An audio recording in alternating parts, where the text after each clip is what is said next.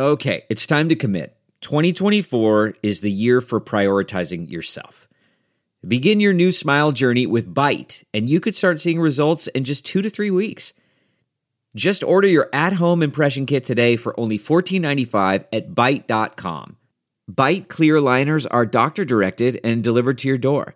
Treatment costs thousands less than braces, plus they offer financing options, accept eligible insurance, and you could pay with your HSA, FSA.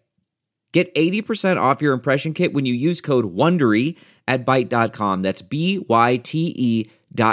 Start your confidence journey today with Byte.